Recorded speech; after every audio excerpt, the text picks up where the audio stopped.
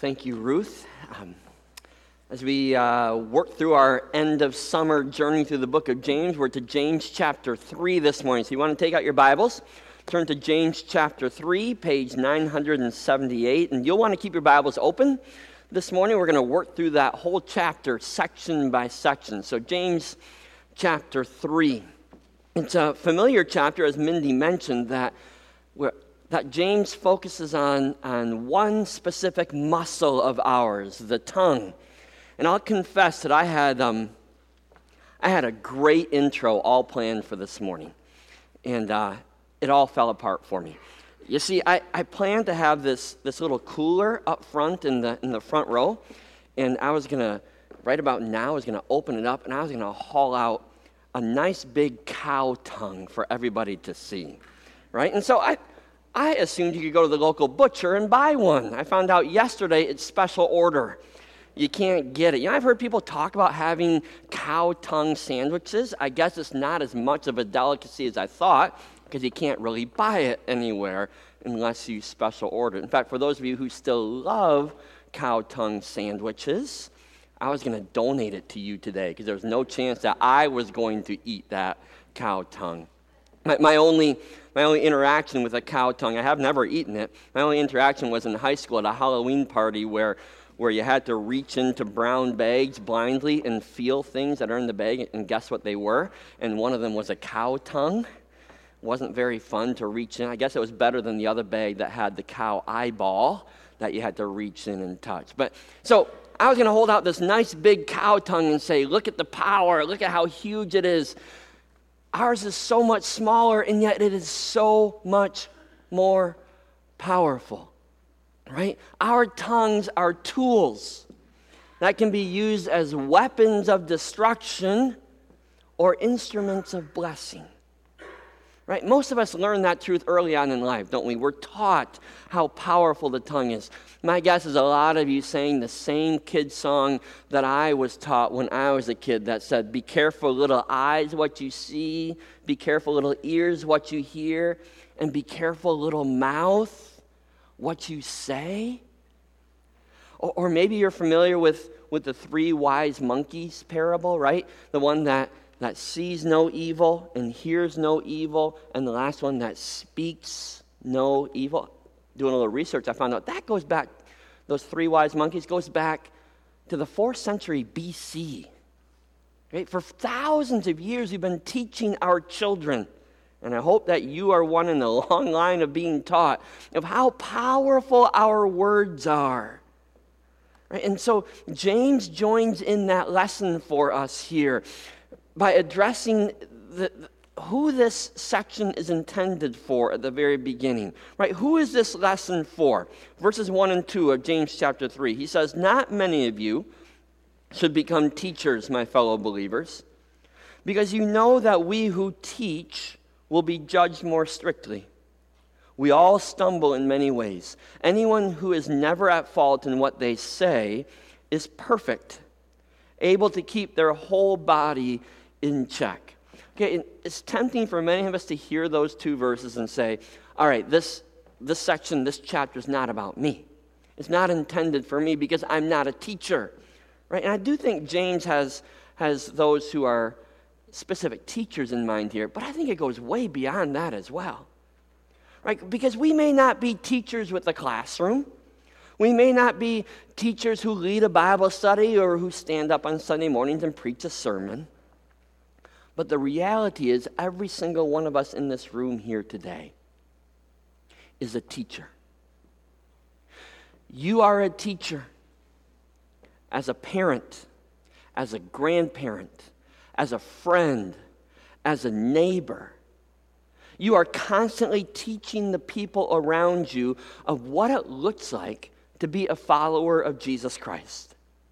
As we live our daily lives, we are teaching everybody around us what it means to be a Christian. They look at you, they look at me, and they say, okay, so that's what it means to follow Jesus. They're listening to you. They're looking at you. They're learning from you, which is why it is so important that all of us as teachers live up to this higher standard that James gives us here. we're showing the world who Jesus is. So the standard that we should be striving for in our daily lives is perfection. That's what God is calling us to. He calls us to imitate Jesus. Be just like Jesus. Live the way that Jesus lived. And Jesus lived a perfect life. The standard God calls you and calls me to is perfection. And James admits right there that we all stumble in many ways. Okay, perfection is not possible for us here in this life. That doesn't mean we don't try. We certainly can get better. We certainly can get closer to what Jesus was. That's what the sanctification process is all about. James is setting the table here. Sanctification, we're learning to live holy lives to match the salvation gift that we've already been given. And we're showing the world around us what that looks like. And James here then goes on to reveal the key to you and I coming closer and closer to that perfection standard. What is it that has the power to get us on the track and to keep us on the track, leading us towards a changed and holy life? He says it's your tongue. It's that little muscle that lives in your mouth. He says our tongues have the power, he says at the end of verse 2, to keep the whole body in check. That's pretty amazing. This little muscle in our mouths has the power to steer our whole bodies, to set the trajectory of our lives and eternity. It has the power to lead us closer to God, closer to perfection, or it has the power to drive us away from God. If you can control your tongue, James says, you have control over your whole body. And in case we find that hard to believe, right? Okay, come on, really? The tongue? Of all the muscles in the body, that's the one? In case you find it hard to believe that something so small could have so much power, James gives us a few examples of small things in life that have great power, small things that hold great control. Listen to verses 3 through 8. It says, when we put bits into the mouths of horses to make them obey us, we can turn the whole animal. Or take ships as an example. Although they are so large and are driven by strong winds, they are steered by a very small rudder wherever the pilot wants to go. Likewise, the tongue is a small part of the body, but it makes great boasts. Consider what a great forest is set on fire by a small spark. The tongue also is a fire, a world of evil among the parts of the body. It corrupts the whole body, sets the whole course of one's life on fire, and is itself set on fire by hell. All kinds of animals, birds, reptiles, and sea creatures are being tamed and have been tamed by mankind. But no human being can tame the tongue. It is a restless evil full of deadly poison. Now, James starts, that section starts a very different place than where he ends that section. He starts by showing us the great power of small things to bless us in our lives, right? And the examples he gives are from the first century, and yet they can still be seen today. They're lasting examples, right? When we put a small bit into a horse's mouth, we gain control over this massively strong animal, right? Because of that little tiny piece of metal, they obey us. Now, for most of us today, horses aren't a big deal in our lives, right? Most often we see them once a year on the Kentucky Derby, right? The most exciting 2 minutes in sports. But think about history. Throughout history, that bit in the mouth of a horse has changed the world, literally. Right? Empires literally rose and fell because of that tool. For 3,000 years, the soldier on horseback or the chariot pulled by horses was the ultimate weapon that would decide battles, would decide whether empires rose or fell. Right? If you know your history, the Incan Empire, which was huge, was doomed by 168 Spanish conquistadors who were on horseback. 168 soldiers defeated 80,000 Incas. It's the horses that changed history for them. It's horses that shaped and developed our country, right? They cleared the forest, they plowed the lands, they herded the cattle, they powered the machines, they pulled the carriages, they delivered the mail. But I can remember years ago, Jeff DeCock spoke here for iStudy. And he spoke about the continent of Africa where he lives. And one of the things that stuck in my mind from his speech was he talked about how one of the major factors that limits the development in the continent of Africa is that there are no native animals that could be tamed like a horse. They haven't figured out how to put a bit into a zebra's mouth yet and to put it to work. How valuable has the horse been controlling and powering? Great power. The same, James says, with the small rudder of a ship.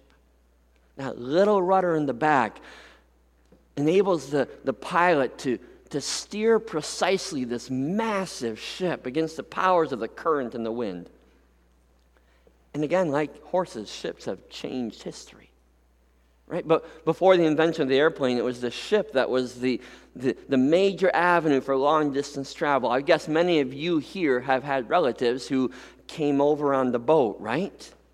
They came over on a boat because there weren't airplanes. If you wanted to get somewhere, you got on a boat. Still today, it happens without us thinking about it, but ships are moving goods and services all over the world. They're moving our economy.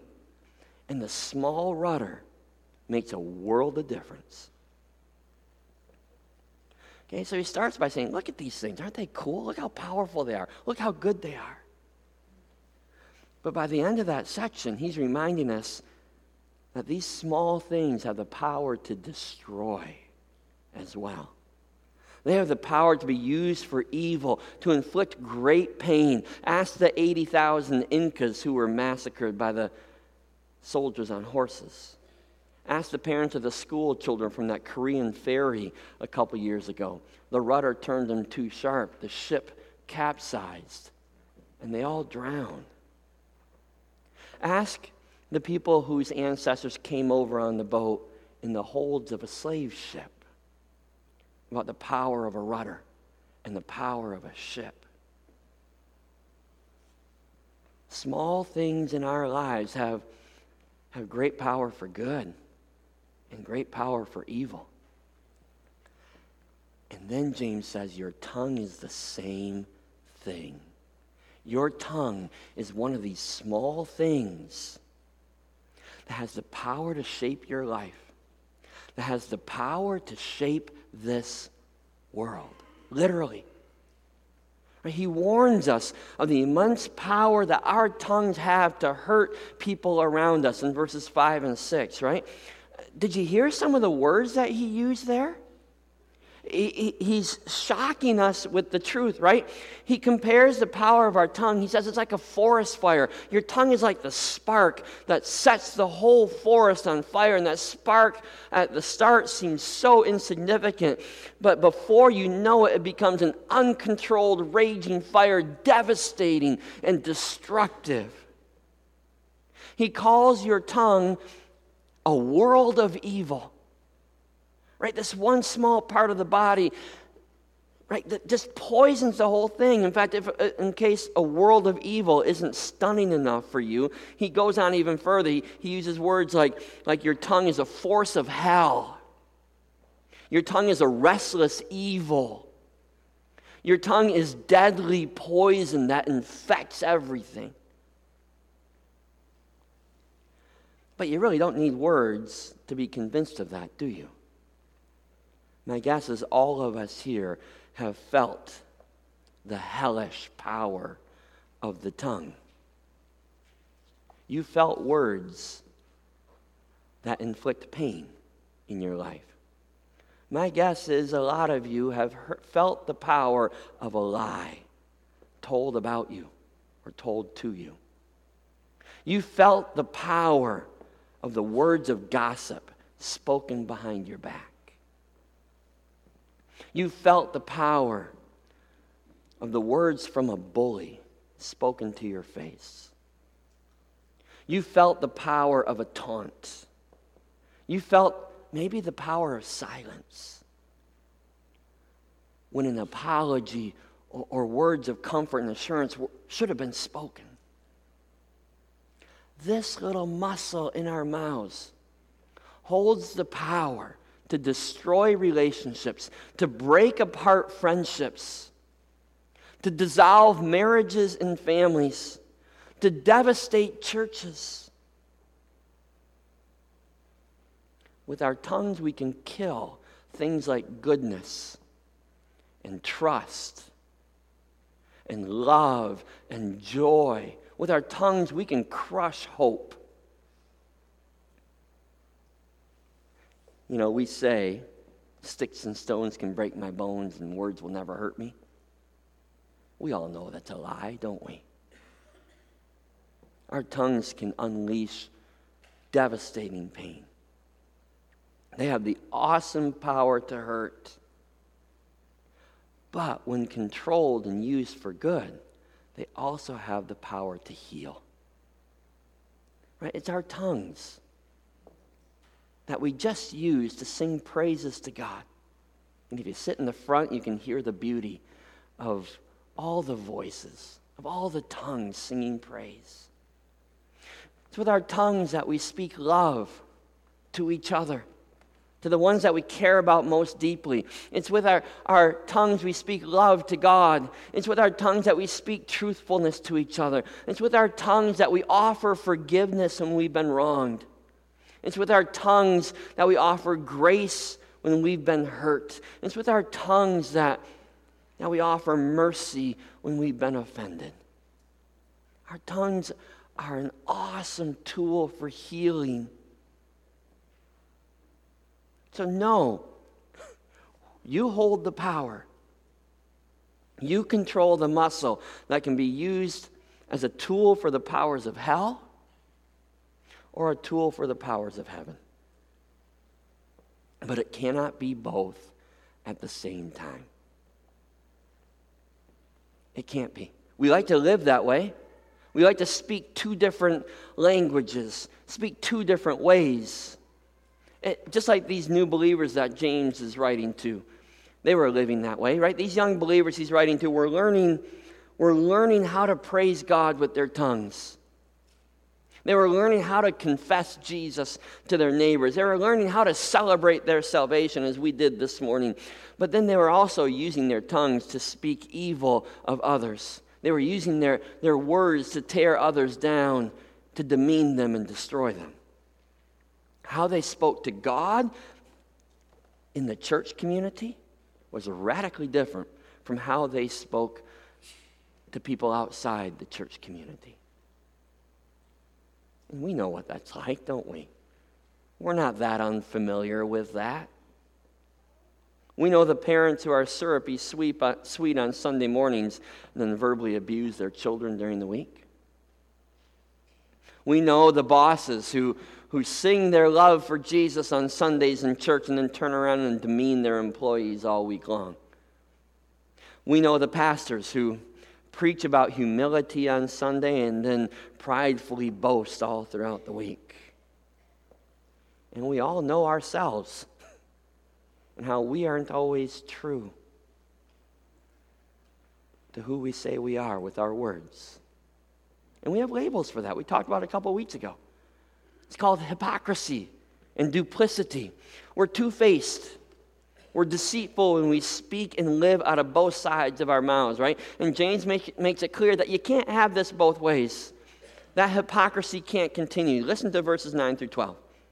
It says, with the tongue we praise our Lord and Father, and with it we curse human beings who have been made in God's likeness. Out of the same mouth come praise and cursing. My brothers and sisters, this should not be. Can both fresh water and salt water flow from the same spring? My brothers and sisters, can a fig tree bear olives or a grapevine bear figs? neither can a salt spring produce fresh water. Yeah, you can't miss the fact that James points out here. You can't miss the fact that our tongues reveal to ourselves and reveal to everybody around us who we truly are. Who we are deep down inside at the core, because our words reveal our hearts. What comes out of our mouths reveals what is deep inside our souls. Just like the water coming out of the spring reveals whether it's a freshwater spring or a saltwater spring. Just like the fruit that grows on the tree or the bush reveals what kind of seed we planted. So our words reveal a heart that is either steeped in evil or steeped in holiness.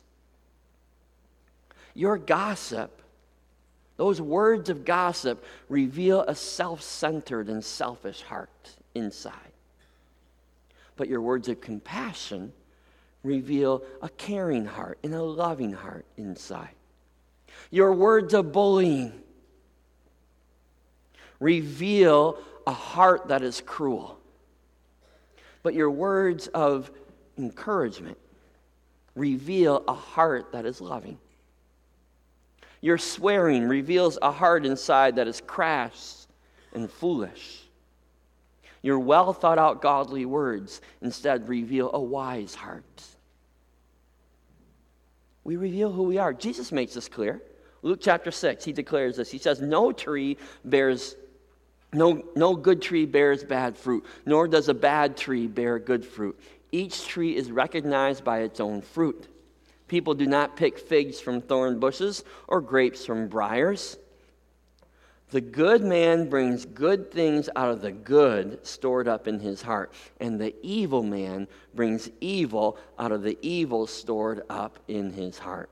For listen to this, out of the overflow of the heart, his mouth speaks.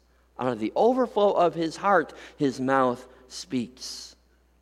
Jesus uses that same line in Matthew 12 when the Pharisees accuse him of being an agent of Satan instead of an agent of God. He says, you brood of vipers, how can you who are evil say anything good? And again, for out of the overflow of the heart, the mouth speaks. The good man brings good things out of the good stored up in him. The evil man brings evil things out of the evil stored up in him. But I tell you that men will have to give an account on the day of judgment for every careless word they have spoken. For by your words you will be acquitted, and by your word you will be condemned, because your words show what's in your heart. The source of your words, what controls your tongue, is your heart.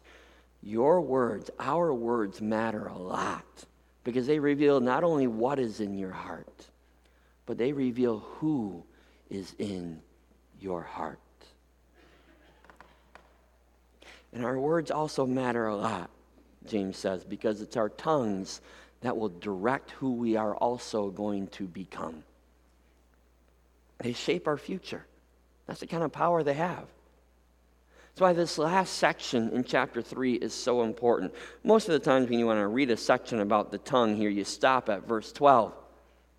But the rest of the chapter is vital to the same message, because these verses call us then to live with a heart full of wisdom. They call us to wisdom. Listen to the rest of the chapter, starting at verse 13. Who is wise and understanding among you? Let them show it by their good life, by deeds done in humility that comes from wisdom. But if you harbor bitter envy and selfish ambition in your hearts, do not boast about it or deny the truth. Such wisdom does not come down from heaven, but is earthly, unspiritual, demonic. For where you have envy and selfish ambition, there you find disorder in every evil practice. But the wisdom that comes from heaven is first of all pure, then peace-loving, considerate, submissive, full of mercy and good fruit, impartial and sincere. Peacemakers who sow in peace reap a harvest of righteousness. So So James just called us. He just reminds us that the words coming out of our mouth are going to reflect what's in your heart. So now he says pay attention to your heart. Pay attention to who you are becoming. Pay attention to what your words and what your tongue are revealing about you. And James says you have two options here of who you can be and who you can become.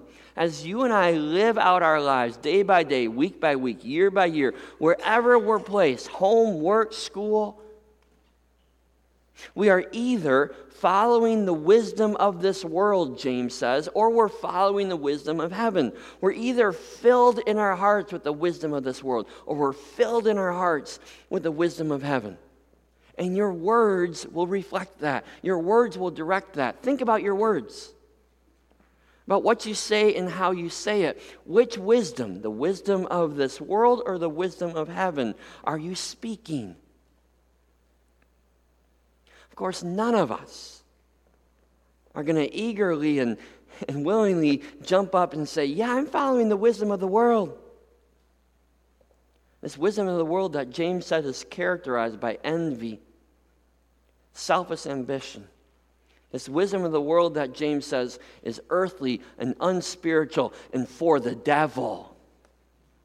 I don't think anybody's going to say, yeah, that's me.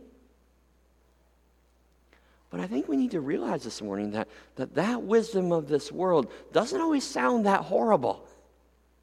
It doesn't always sound that evil. It's a lot more subtle.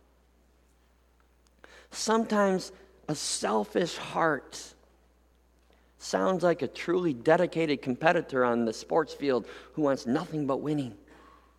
Sometimes a selfish heart simply sounds like a retiree enjoying what's rightfully theirs. Sometimes a prideful heart simply sounds like a parent and a grandparent talking about the kids that they love. Sometimes a greedy heart just sounds like a good business leader doing what's right for the bottom line, right? Sometimes a worldly heart sounds a lot like a parent just trying to provide for their children every good experience that society expects them to have. Sometimes those are words that we all speak. But if we were to dig down to the core of the heart that they're coming out of, we would find out that they're words of envy and selfishness and worldliness overflowing from a heart that is unspiritual and a heart that James says is of the devil. Verses 17 and 18, on the other hand, give us a taste of the wisdom of heaven. And he uses words like, these words and this speech and this heart is pure and peace-loving and considerate and submissive. It's full of mercy and good fruit. It's impartial. It's sincere. Are those words that describe your heart? Are those words that then describe the words that are overflowing out of your heart? They certainly are words that describe Jesus, aren't they?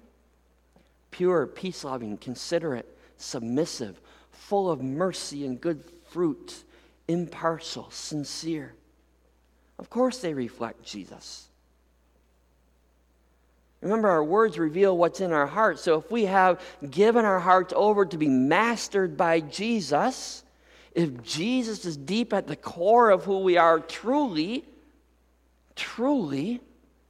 then our words are going to reveal him. They're going to show Jesus. There will be a unity, James says, of your heart and of your tongue, both desire and word.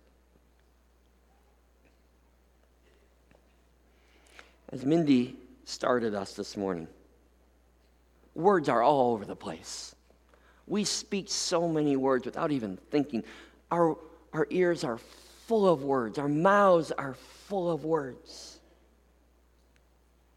Know that your words matter a lot. James dedicates a whole chapter, one chapter out of his 5, to our tongues. to this small muscle that carries immense power to reveal us and direct us. But it's interesting, isn't it? The tongue not only speaks, but the tongue also tastes, doesn't it? This small muscle, really what James is saying is this small muscle is what will give us either a taste of heaven here on earth or will keep us from tasting heaven here on earth. Because remember, what we're tasting is the overflow of our hearts. So pay close attention this week to what is overflowing out of your heart through your tongue. How does it taste? Does it taste bitter or sweet? Does it taste rotten or fresh? Is what's overflowing out of your heart through your tongue appealing or revolting? Does what's overflowing out of your heart build others up or tear them down? Be wise. Make sure our tongues are tools for blessing, not destruction. So listen carefully this week, hopefully beyond too. Listen to your words that you speak with your family, the words you speak with your friends, with your coworkers, with your neighbors, maybe especially with your enemies. Oh, be careful, little mouth, what you say. Not only because the Father up above is looking down in love, but be careful, little mouth, what you say. Because the world around you is listening. So listen carefully to yourself. Learn who you are and learn whose you are through the words you speak. Would you pray with me?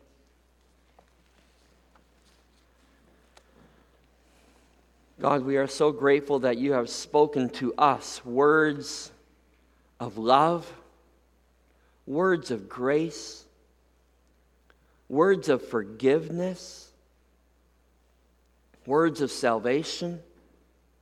And yes, we're even grateful that you've spoken to us words of discipline when we've needed it. Father, we ask that our words might reflect your words, that our tongue and our mouth might speak your words and reflect your presence. And even as we pray that, we realize, Father, that we're asking for much more than just control of our tongue. What we're asking for is that Jesus would take up residence deep in our lives, that he would take the throne of our hearts, that we would make him Lord and King and Master, because it is only out of the overflow of the heart that our mouth will speak. And if Jesus isn't there, if you, Father, are not at the core of who we are, if you are not our first love and our top priority, then our words will not reflect you. And so, Father, for some of us here, we want to recommit that core of our heart to you. Maybe for somebody here, we want to put you there for the very first time. Either way, Father, we offer you our heart. We offer you our soul. We offer you everything that we are. Please come and be our Lord, be our leader, so that we might reflect you in all that we do and say. In Jesus' name we pray. Amen.